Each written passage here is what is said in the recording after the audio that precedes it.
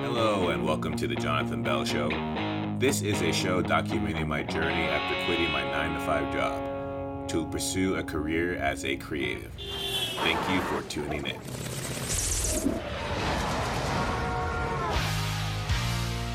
What's up, folks? Today I have a friend of mine actually on the show, Brianna. How you doing, Brie? I'm doing real good, Jonathan. How are you?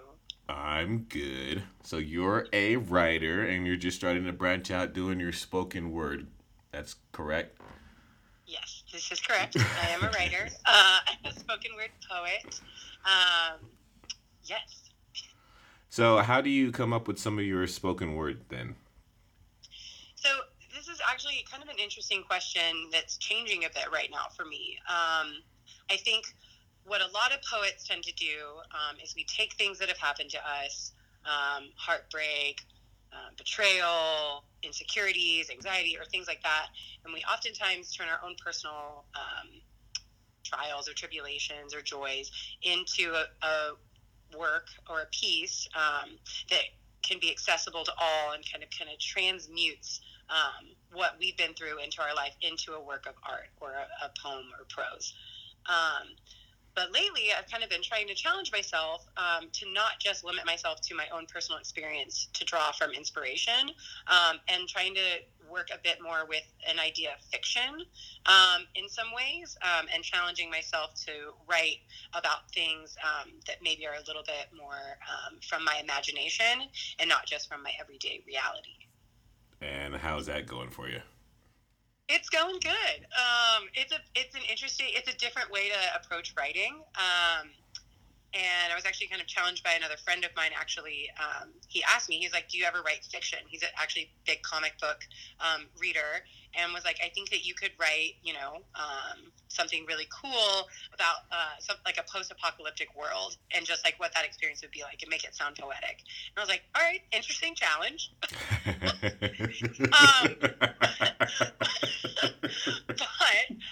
I ended up going to a Walmart and having this like experience of imagining this Walmart in a post-apocalyptic world where this giant supercenter is just completely abandoned, and things are falling off shelves or whatever. And then what would its purpose be, or like what is its function then? Because when you're at a Walmart, you got a lot of stuff that you're trying to get, and there's like a purpose for being there. But when that kind of day-to-day human experience is removed from it, what is it really about then? So it was actually a really cool experience to try and write like that. My other pieces, I'm actually working on a spoken word album of sorts, and I'm co-collaborating with a talented musician to set like musical kind of soundscapes to poems. And our idea for the first album is a solar system kind of theme called Orbit On. And my idea is it's after the Big Bang, and the Earth, and along with all the other planets, have come to be. And the Earth ends up going around the galaxy and has kind of one-to-one poem, song, whatever, what have you, conversations with each of the planets, and learns how to be the Earth by taking lessons from all the different ones. And so that's been an interesting challenge to kind of give a personality to not necessarily something that's not real or imagined, but an imagined personality for like a planet like Mars or the Sun. And so that's been a really different challenge, I think, as well, with my writing. Oh, look at you and your projects coming up. I know. I'm trying to emulate you, Jonathan, and just keep on working and always, And so, how is the going out to doing spoken word? How is that going?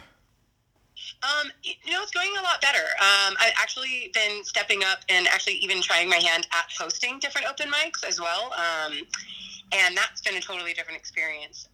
But there's just something that goes for I think stepping up and just saying like, all right, I'm going to go up to the mic. I'm not going to be nervous, or I'm going to channel this nervousness into a good performance. And the more I find myself stepping up to the mic, the more and more comfortable I get with it, and I'm less intimidated. And I have, I think, more respect for just knowing that I have the opportunity to go and be heard, and looking at it from that lens instead of like I am going up and I'm putting myself out there for the possible rejection of others. Because most of the time, when you step up to an open mic or a mic in general, everyone's rooting for you and everyone wants you to do well. And it's kind of starting to embrace that mindset and less of a nervous, I don't know how this is going to go kind of idea. Nobody's going to start heckling you, Brie. But that's your greatest, I feel like as anybody, as any artist, like that's your greatest fear, is getting up there and being, having somebody reject you. And I actually went to a comedy open mic the other night, just to have like a different experience. And they do workshopping critiques for the comics. And so the comics would get up there and they have their material just ripped apart in front of everyone else. But it's all done out of this idea of like, we want you to get better, and like you're kind of crowdsourcing your critique in order to improve as an overall comedian. And that was also really inspiring. So even if somebody doesn't like something or it didn't land well, you're getting feedback to become better regardless. Yeah, I mean, I could see that. I don't think I would ever subject myself to that. Oh, I did not want to get up there. I had no desire for that. But I massively respected the people that got up there and did it. So much so. But I was like, there's no way I'm going to be a stand-up comic ever. So what aspect do you enjoy the most? Do you enjoy trying to write a piece, or do you enjoy sharing it with others? That's actually a really great question. I love the process that goes into a piece, just because the alchemy of words, and I think choosing specific words and the way that they sound is a process I really enjoy, and I like the word play. I like trying to figure out, you know, from my poetry, there's a lot of strong alliteration, and so that's always a fun, I think, like test for me mentally, is to come up with like, how many times can I use like a P sound in this one line and still make it sound poetic and proper and perfect, you know? Yeah. But I really do enjoy that part of it.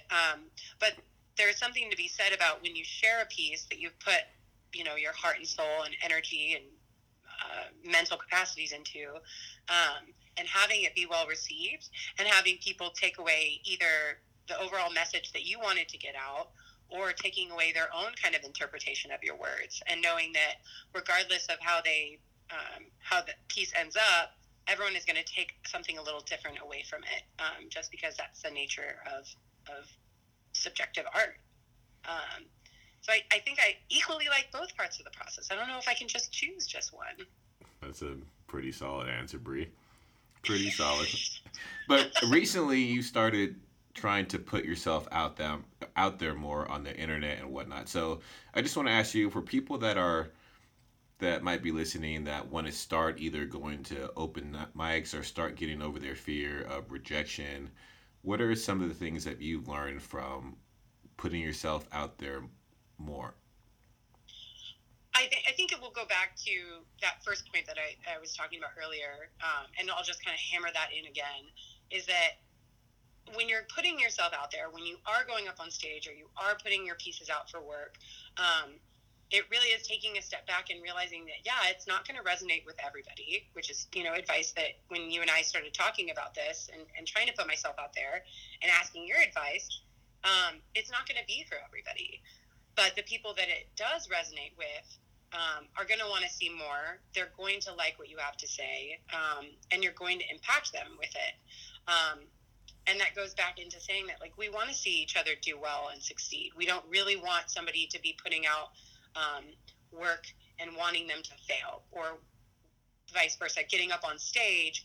When I see another poet get up at an open mic, I'm always thinking to myself, like, I'm finding the good in their piece, or I'm finding like the good in their performance, and I want them to do well. And it's having to kind of, again, understand that every time I get up to the mic, everyone else in the audience is also thinking that same thing about me and my performance. And so I think that that's kind of the first step, is realizing that people want you to succeed. Nobody wants you to fail. And it's our own kind of internal self-critic that is the one that's like touting this idea of like, you might fail. And if that's what's keeping you from doing something, it's an easier thing to say than to actually do. But I think like ignoring that and knowing that outside of that kind of negative internal voice, everyone wants you to do well. And I think that was a big change in going out and putting myself out there more, is that the amount of positive feedback I receive is massively outweighing any negative feedback, which is what was holding me back in the first place. Oh, that's good. That's some great advice.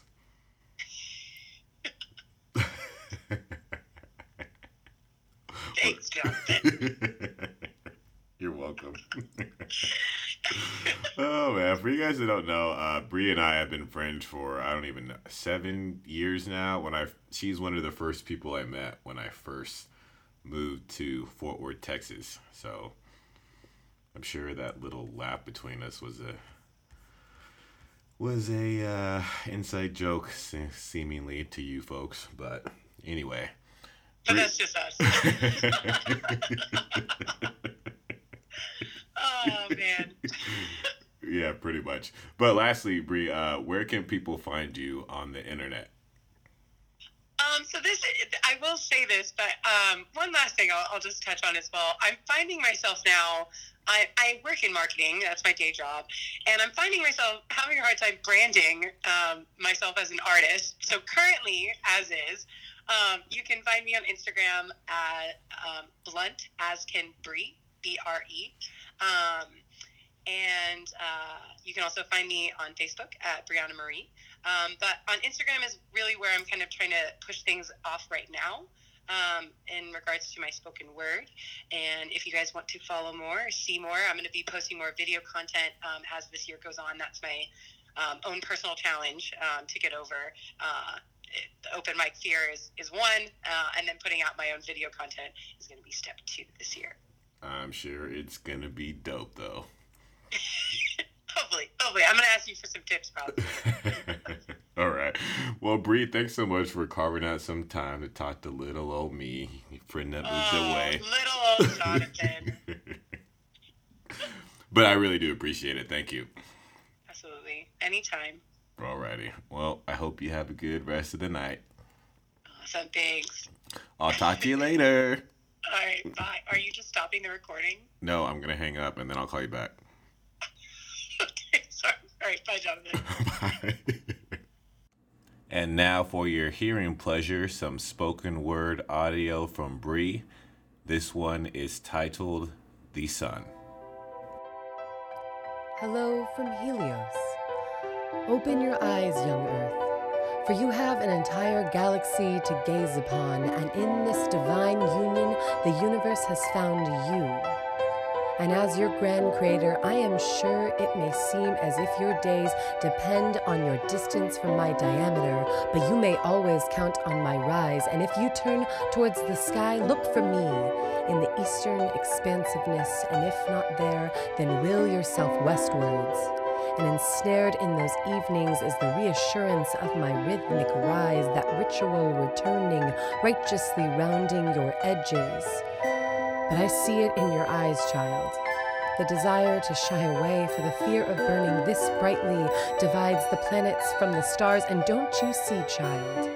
I know it can be blinding, but remember to always shine, because, dear world, we will always need light. But you must know, child, that everything falls in step with my rhythm.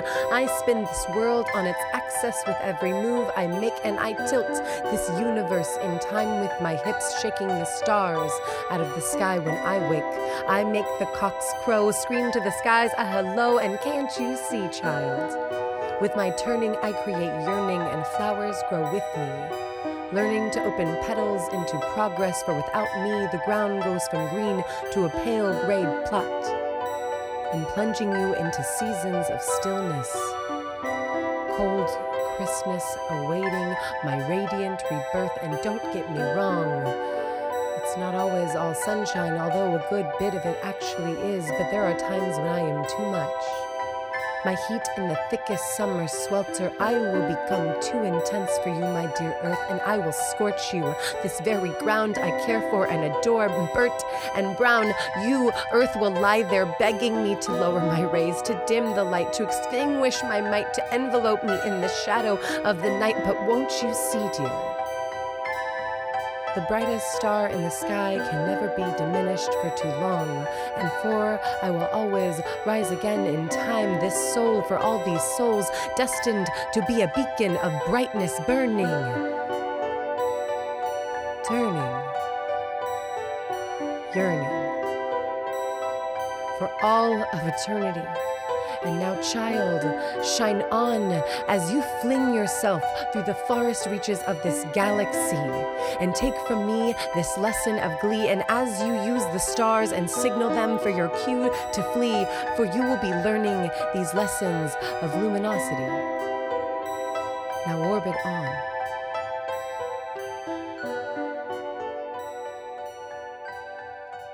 Pretty dang awesome. I'm so proud of you, Brie.